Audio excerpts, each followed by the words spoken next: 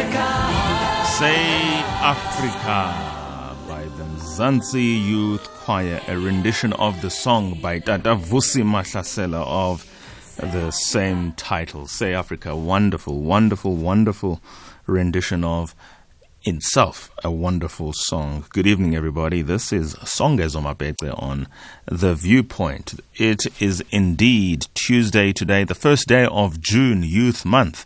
So let's, of course, focus on youth aspects, or rather, let's emphasize the bias towards youth aspects, not least of those things, youth unemployment and the rising challenge occasioned by that. It's a social catastrophe. It's a socio-economic catastrophe when we talk about the real challenges young people face. And it is my hope that at least for this month, if for no other month, for obvious reasons, that we pay special attention to young people. And of course, in keeping with that, we've got Dr. Cyan Brown, who's a medical doctor with a passion for helping build healthier, more inclusive and more sustainable healthcare systems and communities. This evening, she is our guest for the hashtag Tuesday Takeover in the context of Youth Month. So we most certainly do implore you to participate in the conversation with her, and as she engages her guest after me about the issues they'll be talking to and about. Her profile, very briefly: she completed her medical training at Tukkies University of Pretoria and is currently doing a master's in public health with a global health specialization through King's College of London. Cyan is a senior Atlantic fellow at Tekano Health Equity, where her work focuses on the broader landscape connecting health and social justice. She is an advocate of the Sustainable Development Goals, SDGs, and is focused on the power of innovation and technology to make healthcare more accessible and equitable. I'm going to probe that question, exactly how technology, particularly in South Africa's fragmented public health, as well as in many respects private healthcare system, is. Central to her work is the empowerment of women, and 7 years ago, Cyan founded the Tuks Women in Leadership Academy, which has seen over some 1,500 young women graduate from the program. Cyan, please tell us more about that very shortly. Finally, Cyan has been selected by the M&G Mail and Guardian as one of the top 200 young South Africans for her work in the health space, and was also selected as one of 25 participants globally for the Young Sustainable Impact Social Innovation Program. In her spare time, she's a hiker, enjoys good coffee, and, no surprises, a good book. With all of that, that's quite a good story to tell. Wouldn't you agree, Dr. Brown?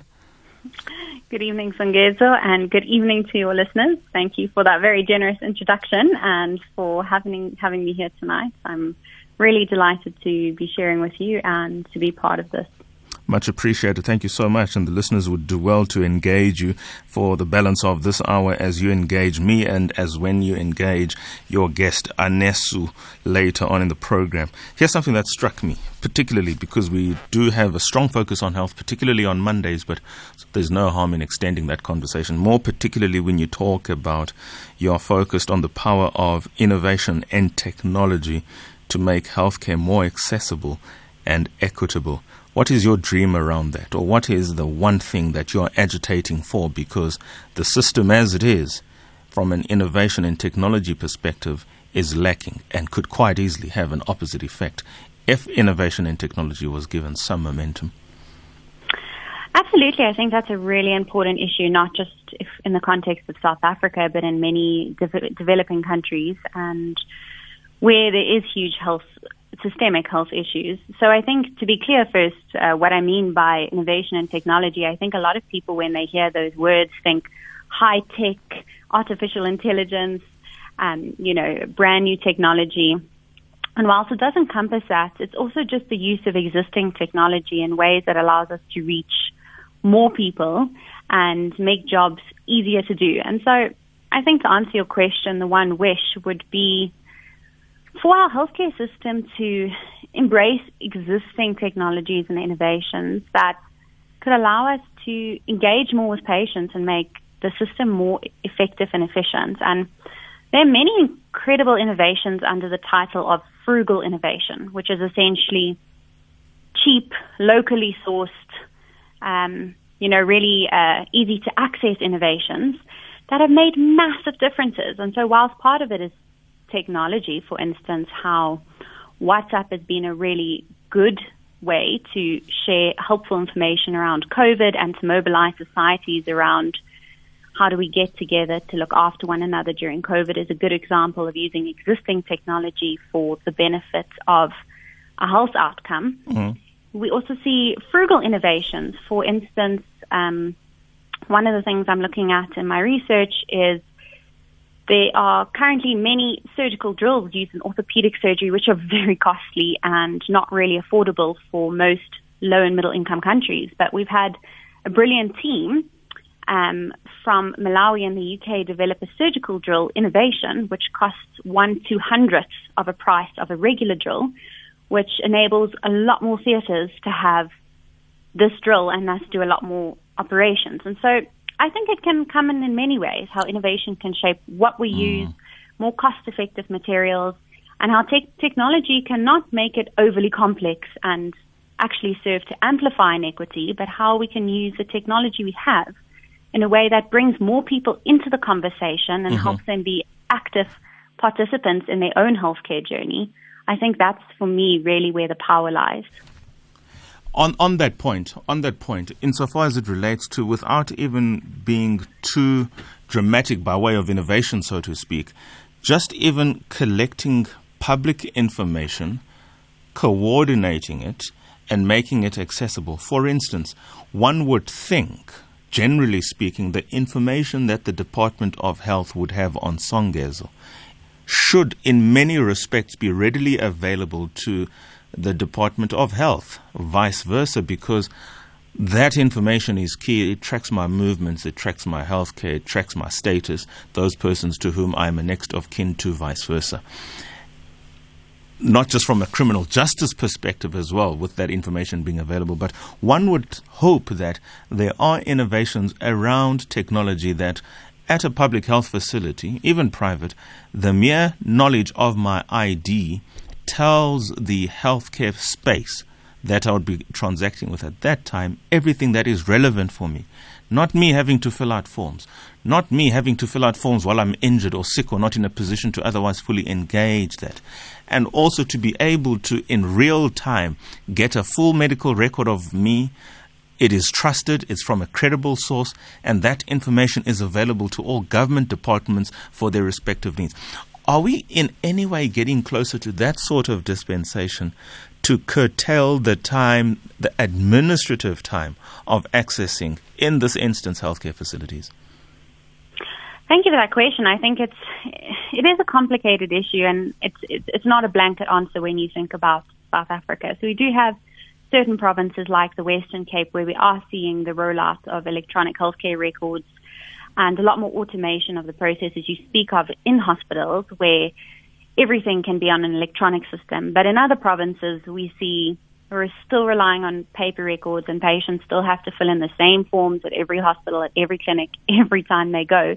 And so there's huge disparity within the country. So I'm not going to give a blanket answer. But what I will say is I think we are slowly realizing its importance, and we're making initial moves to move towards electronic healthcare record system. But we have to realize that that in and of itself is not a linear journey, because it is quite a complicated thing when we think about data privacy, and when we think about if we do develop these records where, as you say, could link to many other government departments, that it could have a lot of unintended consequences if that information had to fall into the wrong hands.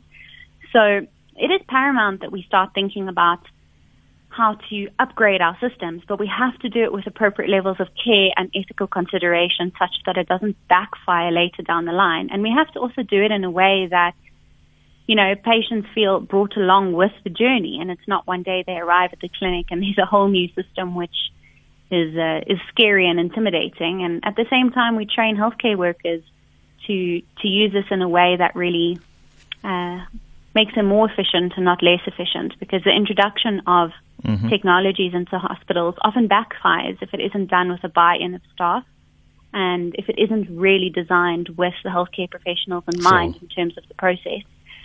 So we are getting there, but I think it is quite a complex process and will take a lot of work to really ensure it's human-centered and done in a way that enables the process to be better for everyone. There's always that conversation or that argument that it must be a human focus or human-centric approach. I absolutely don't discard that. But one, from time to time, might feel that with global developments the way that they are, the reality is, nonetheless, technology has a central role to play in the development and evolution of humanity, broadly speaking, but, of course, responsibly employed.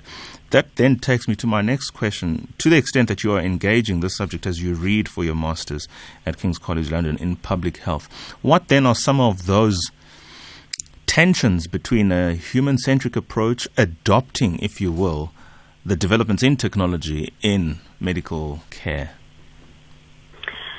Well, I think one of the big challenges is that when we think about the table at which the decision makers sit who design these technologies, firstly, we aren't seeing a diversified demographic. If we look at the coders, if we look at those who pioneered a lot of technology, a lot of the time it is skewed towards younger white males, which is a problem if we're designing human-centered technology that needs to serve everyone and every demographic.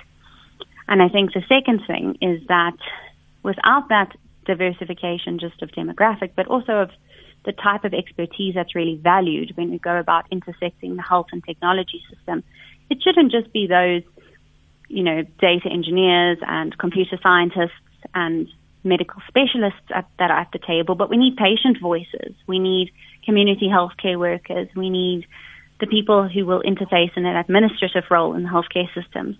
And we can't really design human-centered technology if we aren't focusing on including everyone who's an end user at that table.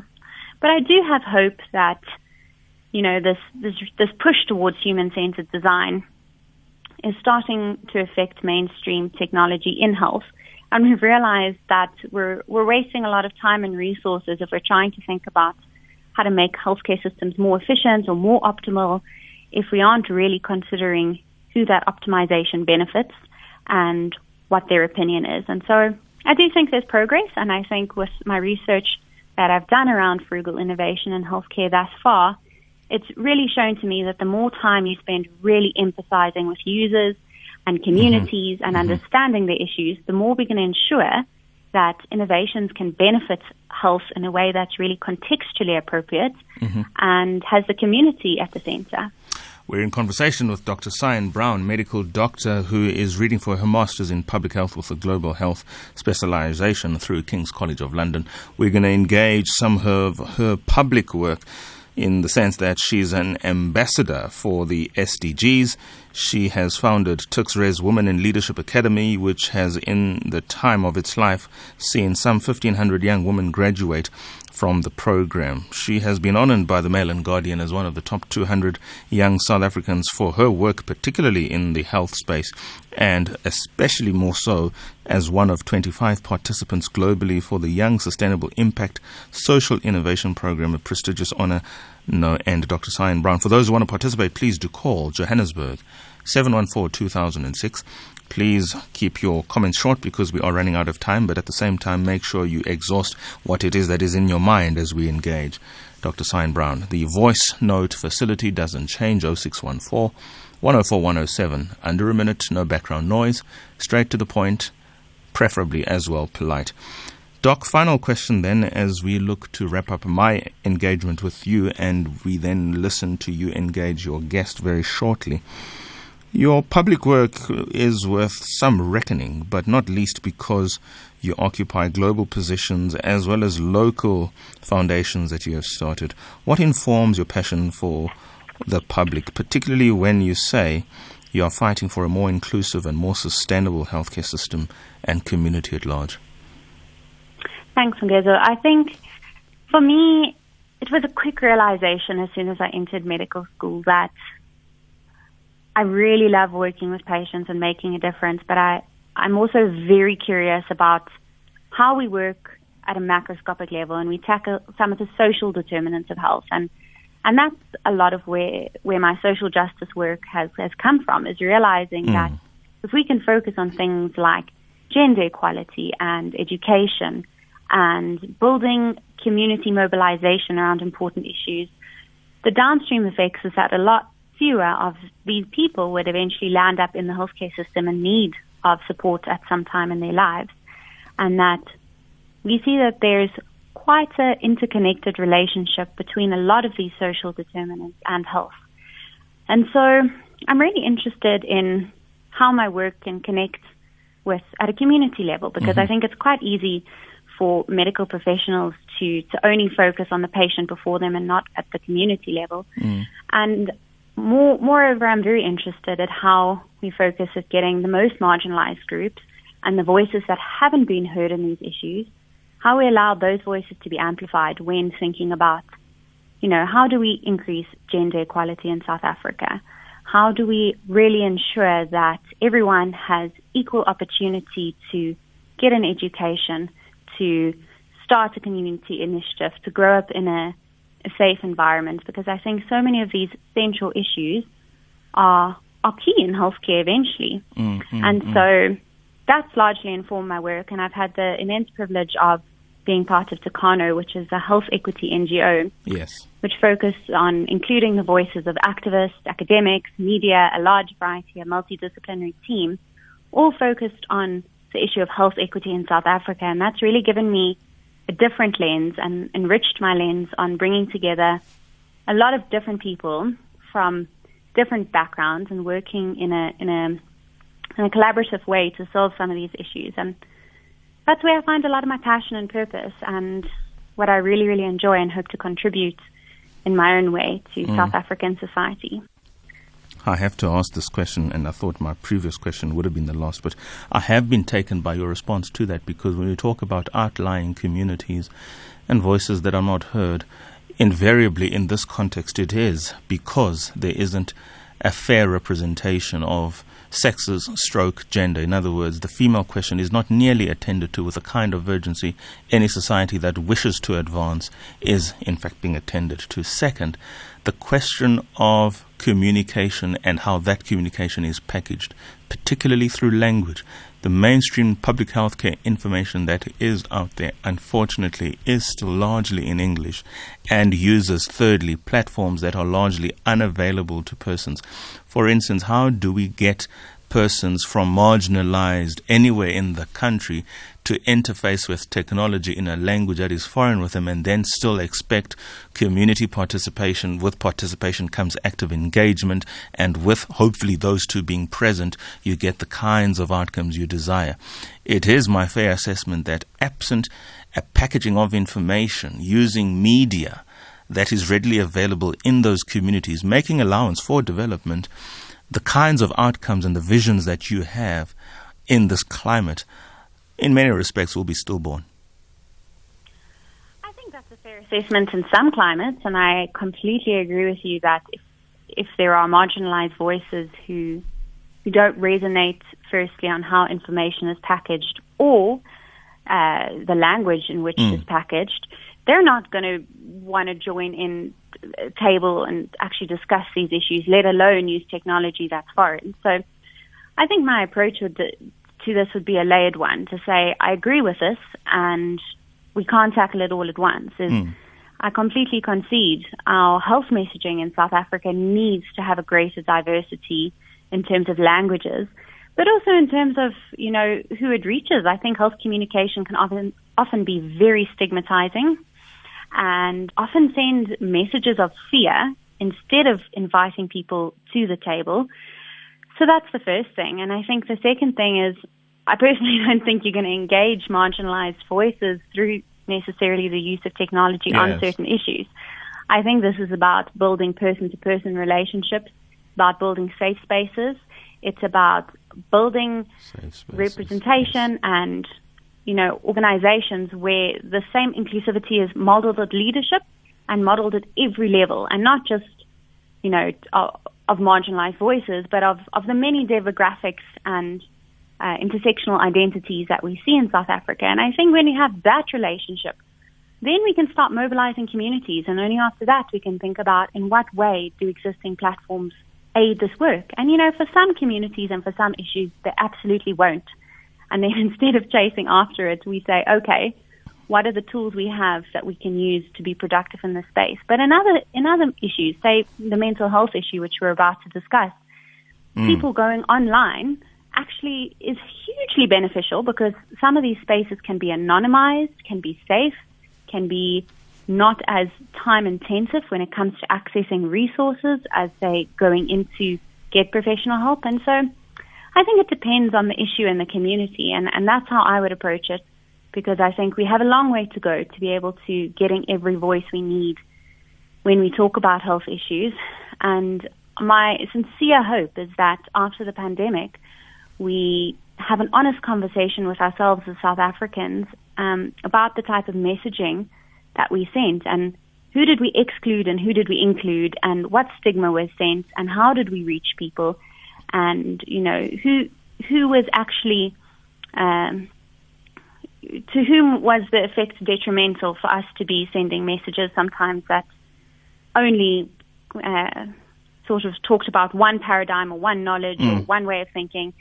And I really hope from that is born a different generation of health communication in South Africa, such that when we speak about community mobilization and health, that we have a completely different approach. I think our approach is the same, only where I might slightly differ is I think some of that information and IP is readily available, so we can actually adapt as we move along for the purposes of getting that hindsight, if you like, so that as the pandemic itself evolves and we evolve around it and sort of prove our agility around it, so we can learn, for instance, from the lessons of the last year. I mean, purely from a procurement perspective, we have much to get right in this country. I don't take away anything that you have said, though, Dr. Cyan Brown. Thank you so much. We're going to have to take a short ad break now, because that was, in the words of my colleague, Kathy Mohlahlana, your guest is brilliant. You? So refreshing, she says. I couldn't agree more. 20:33 after the break. Dr. Cyan Brown with her guest after this. SAFM. Good evening to all our listeners. Thank you so much for joining, and I hope this is going to be a fruitful conversation. On the line tonight, we've got Anesu Mbizvo and we've got Brendan Savary, both of which are doctors who featured in last week's documentary launch, A Quiet Implosion. Let me tell you a bit about them. So Anesu is an adventurous, passionate, and driven 28-year-old young woman and medical doctor, currently working as a yoga teacher and small business owner in Johannesburg, South Africa. She currently teaches both studio-based yoga classes and private yoga classes, and she is focused on ensuring that every student learns to accept themselves and their body fully, aiming to enable students to see themselves in their true image, perfect, whole, and complete. Anesu is also the founder and co-owner of the Nest Space and a growing social media influencer focused on ethos and sustainability, the plant-based lifestyle, and a holistic health lifestyle. Welcome, Anesu. Our second guest is Brendan Savary, who is an Anaesthetics medical officer working in the state sector. During his undergraduate studies in the University of Witwatersrand, he focused on serving at various student bodies, including the South African Medical Students Association, and he was instrumental in establishing the WITS Students Bioethics Society as founding chairperson. He is also an advanced trauma life support instructor and has a diploma in anesthetics in the state sector. He is involved in the training of interns and has regular exposure to the experiences to those of other junior doctors. He's currently serving as the director of the Foundation for the Person and the Family, a faith-based NGO that is involved in matters of relationship building and sexuality amongst youth. Welcome to the both of you, and thank you for joining me. It is so great to join you tonight, Cyan. Thanks so much for having us. An absolute privilege, Cyan. Thank you very much for having us here. So let's get straight into the conversation. Last week we were really privileged to have over 200 people from around the globe attend the launch of the documentary A Quiet Implosion, in which you both featured and shared your stories powerfully about your experience as healthcare workers and how that has impacted your emotional health and your mental health. Can you tell us a little bit around what has the reaction been and what is your hope that this documentary would catalyze? Let's start with you, Anesu. Thanks so much, Cyan. Wow. I mean, in addition to the number of attendees that we had to the live event, I've just been, greeted with so many messages of young doctors really expressing that they have had similar experiences, wanting to watch the documentary retrospectively, and that's been extremely heartwarming. I think especially when dealing with issues of mental health, our healthcare sector has a long way to go, and there's still a huge stigma around mental health and the different issues one faces, and even more so in the medical fraternity where, you know, some of the themes we discussed in the documentary about self-sacrifice, about silencing in the workplace, usually lends young doctors or doctors in general to feel like they can't express themselves or tell their stories when it comes to the effect that the profession has had on their well-being. So I think, to answer your question, my hope is just that this documentary acts as a springboard to get more and more doctors speaking out, expressing their truth in terms of how, the healthcare sector and that working environment affects them, their relationships, their physical well-being, their mental well-being. And I think the more that we have healthcare professionals, even beyond doctors, nurses, allied health professionals speaking out about this issue, that's when we're more likely to have policy and legislative change, logistical changes being put into place in hospitals. So I'm really optimistic. Thank you, Anesu. I really appreciate that feedback, and that is also my hope. What about your thoughts, Brendan? For me, it was very positive to listen to the engagement, especially that has come forth from academia and more persons of influence within the medical spheres. That makes me very hopeful that these voices are actually listening to the pleas and the cries of some of the people on the ground, the situations that are there, and that has been really positive and really affirming that we can go about creating an environment, especially for our junior doctors, to work in an environment that is more wholesome and less toxic, and that can allow them to cope with the difficult clinical situations that are often faced by all healthcare workers, and the particular mental strain that this places, especially on interns, consults, and other junior doctors, and help to alleviate that mental burden on them, so that we can all care for our patients and our communities in a far more wholesome and loving way, and cater to our communities in that way. Thank you, Brendan. Thank you for that answer. I'd just like to remind our listeners that the lines are open if you'd like to call in and share your thoughts with us. The line number is 011-714-2006. We'd love to hear your views. So I'd like to bring into this point the broader topic around health equity, because for some people listening who maybe aren't a doctor or who aren't directly involved in the healthcare worker's life, they may think, well, this is just an issue for doctors, and, they're already a privileged group of people, which we have to acknowledge, being able to get that education and to be in a position that is well paid.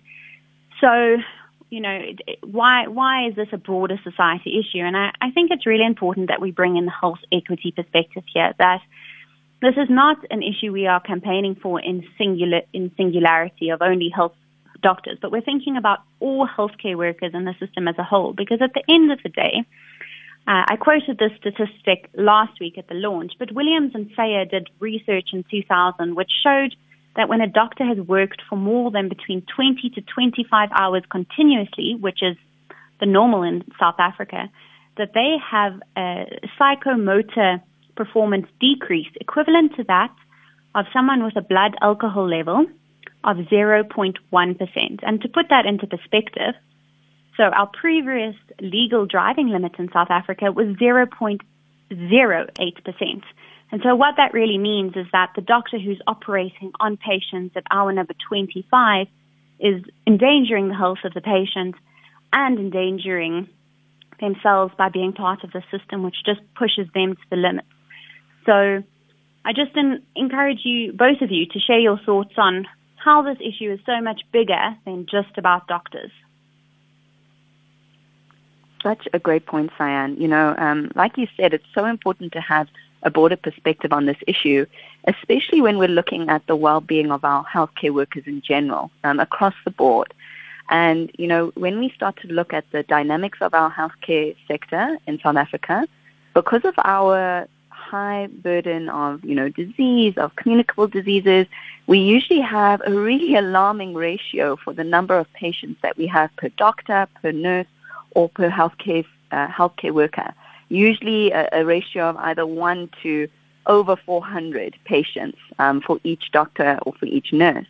And when you start to look at this and you take into consideration the statistic that you just quoted, that our doctors are essentially functioning at a level that is unacceptable for driving and operating on patients and having to make life-changing decisions about their patients and their healthcare journey, you start to realize that this is really a domino effect. And apart from, the sleep deprivation, we also have doctors who are experiencing, levels of depression, levels of anxiety. So even when they are not on call and just functioning, during normal business hours, already then we can attribute high levels of stress, high degrees of burnout to making inaccurate decisions or to making questionable decisions in the workplace. And so when we think about protecting our healthcare workers, that really translates to protecting our patients and therefore our communities as well. So this is a much broader issue than just looking at, a group of doctors in isolation from the communities that they serve. Absolutely. And Brendan, what are your views on this? Yeah, I can't help but emphasize what Anesu says, that ultimately we're dealing with a healthcare system that is severely overburdened, and it places a very particular pressure point on the healthcare professionals that are responsible for supporting this healthcare system. It brings to mind a story I heard from a colleague that I was chatting with last week. So many of our people in our community, when they confront our healthcare system, they see the depravity of it sometimes, often long patient queues, patients sleeping on the floor and things like that. And this particular colleague of mine had was working in a hospital where his hospital had been featured in social media for exactly these kind of situations, patients sleeping on the floor and things like that.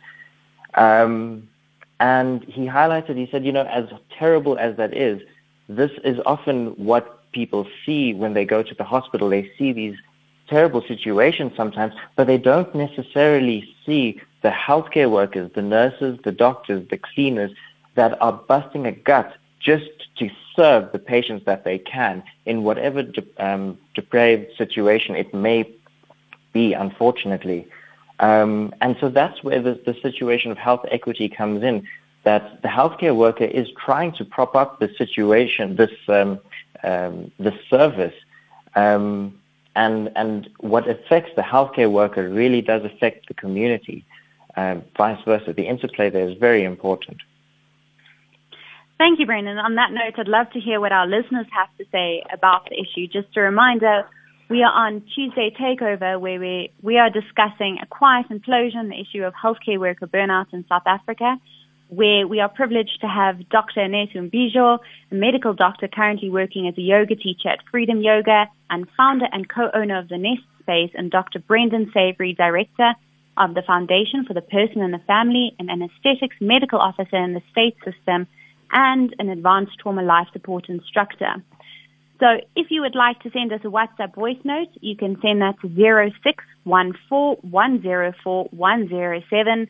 Please keep your voice notes under 1 minute with no background noise, and we would love to know your thoughts. Time is not on our side, but we do have time for 2 quick calls, and I'd love for healthcare workers as well as non-healthcare workers to call in and share your views around this important issue. Because as we've just discussed, it's not just an issue of healthcare workers, it's an issue of broader community and our healthcare system. And if we are going to actually deal with this issue, we need to think how it affects everyone in the system. Because essentially the message we are trying to get across with this documentary and the important work that's being done is that unless we have a diverse group of stakeholders at the table, not just doctors, all healthcare workers, media, academics, universities, artists, civil society, we're not going to be able to solve this problem and figure out how we can build a healthcare system that is more dignified for everyone involved. And so it's so important to get these diverse voices at the table. I would love for our guests to answer tonight. So this isn't the first documentary that's been made about these issues in South Africa, and I don't think it will be the last. And our documentary didn't explicitly focus on the shock factor. We didn't cover a shift. We didn't show the trauma. We just shared deep, powerful narratives.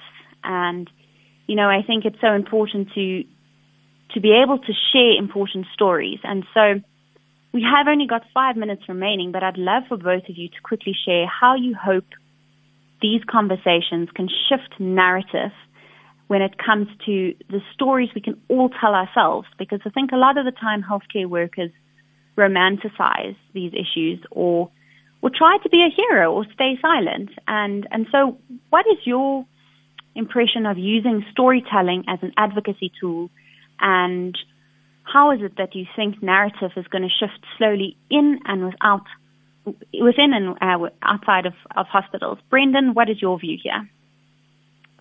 Wow. I thank you for the question. So I think that to an effect, you are right. There sort of is a macho mentality by which we can sometimes retrospectively look at the difficulty of our work. I did this shift and I came out okay, and so this is the way it is. This is your badge of honor. This is your mark of initiation as a medical practitioner. This is what you must do in order to be fit for the grades to be a doctor. And I think that in telling these stories, in unpacking some of the difficulties of it, in going through a shift that is so long and so arduous that it is probably a human rights violation, not just to the individual, but to the communities they serve, in changing these narratives, maybe we could change the culture in which we actually practice our medicine to be more caring for the individuals involved in them, more sensitive to these stories, to the healthcare workers that are under significant mental strain, to be able to change that way of communicating with each other, not wear this as a badge of honor, but instead, change this culture and work towards a system where we can more sustainably serve our communities, serve the people around us in a way that doesn't harm ourselves in the process. Thanks, Bren, for those thoughts. Before Anesu shares her thoughts, we're going to head to an ad break. And just to remind our listeners, I am Cyan Brown, the producer of the documentary A Quiet Implosion, talking about humanizing healthcare workers and what that has to do with health equity in South Africa. So we're going to head to an ad break, and when we get back, we'll hear from Anesu. SAFM, leading the conversation. The Viewpoint, 8 to 10 p.m. Flipping conventional wisdom on its head. Songezo Mapete on SAFM. Welcome back to all our listeners, and thank you for joining for the Tuesday Takeover, where I am Cyan Brown, and we're talking about humanizing the healthcare workers with Brendan Savary and Anesu Mbizvo. And before the break, we had asked Anesu to share her thoughts on what role does storytelling have to play in advocacy, and how are we hoping to shift narrative about what is normalized in the healthcare system in South Africa. And so, Anesu, what are your thoughts on this issue? Enjoyed about the documentary, as you said, is that it was really about personal stories, and all of us can relate to being told stories at some form, at some part in our lives. And the whole idea around telling a story is getting your listener, whoever is listening to your story, to really be able to relate to what it is that you're saying and to be able to put themselves into your shoes. So, when we're talking in this documentary, we're talking as people's children. We're talking as people's partners, as people's siblings. The nurse who is suffering from burnout is somebody's mother, somebody's aunt. And so these topics that can sometimes seem very far away from home I think can be brought closer by us personalizing our stories, by us showing that as healthcare professionals, we are still humans.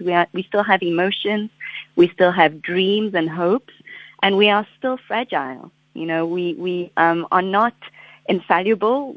Our energy is not infinite. And as the pandemic has shown, we are not immune to what other human beings around us suffer and the conditions that they are put into. So my hopes is that by telling these personal stories, people will realize that this is not an issue that, is far away in the hospitals, in the clinics, in the rural areas. This is an issue that would affect your household. It is an issue that affects our communities as a whole from the individual level. And it's my hope that by sharing these very personal stories that we will trigger the conversation a little bit more and really get people to relate to this issue as to how it connects to them. Thanks, Anesu. And you saying it was a vulnerable step to share these stories. I think we really do just need to acknowledge you and Brendan for having the bravery and courage to share so powerfully what this world has done to you on so many levels, and not just in a sense of venting, but really in a sense of both being honest, but also pointing us towards solution. And so thank you so much for both being willing to share. And I'd like to remind you, if there's any young medical students or doctors on the line tonight who are struggling with mental health, you can call the toll-free Discovery Medical Students and Young Doctors Helpline on 0800 323-323 or visit www.healthcareworkerscarenetwork.org.za, where you will find a lot of resources. And if you'd like to watch the documentary, please go to www.sadag.org, where you can find our 3-part docuseries, A Quiet Implosion, covering some of what we spoke about tonight.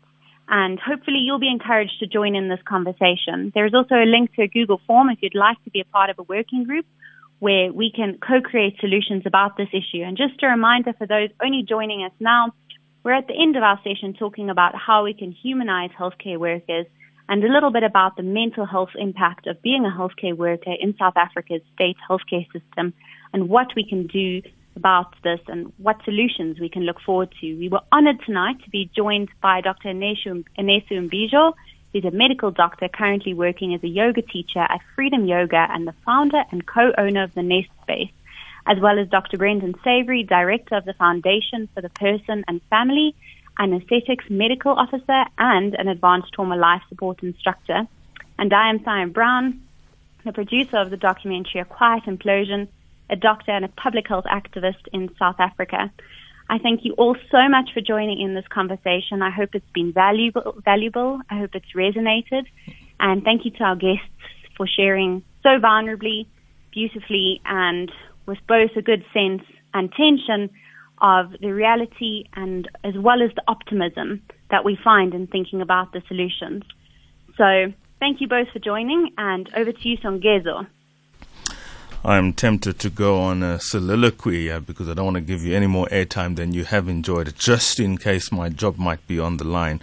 So excellent a job you have done there, Cyan, and of course I extend my gratitude indeed to Anesu and Brendan. We do have, 2.5-3 minutes to go, so I really just do want to touch on, if you like, the work of A Quiet Implosion and really how mental health, and fortunately now it has received, if you like, an international platform through sport in the withdrawal from the French Open of Naomi Osaka, following what she says she has anxiety, she's suffered from depression, she really doesn't enjoy facing the world's press, and it has had a negative impact on her mental health. And if we can just take those two words, the importance thus of taking mental health seriously, almost being selfish about it for exactly that purpose, of putting oneself first before anything else. This is as good a time for the world at large to sit up and take notice that however invincible certain personalities or professions in this case might appear or be perceived to be, there's an inherent vulnerability in those persons as there are with anybody else. And a quiet implosion does the work of addressing this challenge. It's not something to be proud of that doctors have 20, 30, sometimes longer hour shifts on call at the coalface of a pandemic that, especially this time last year, nobody knew much about, and they still had to be there almost as if it's business as usual. This is then as timely a time to have this discussion on mental health. Absolutely, and I think I saw those tweets from Naomi Osaka today, and, when I read them, I thought, sure, she is just human, as you say, like all of us, and she was so courageous to share the reality of what she experiences.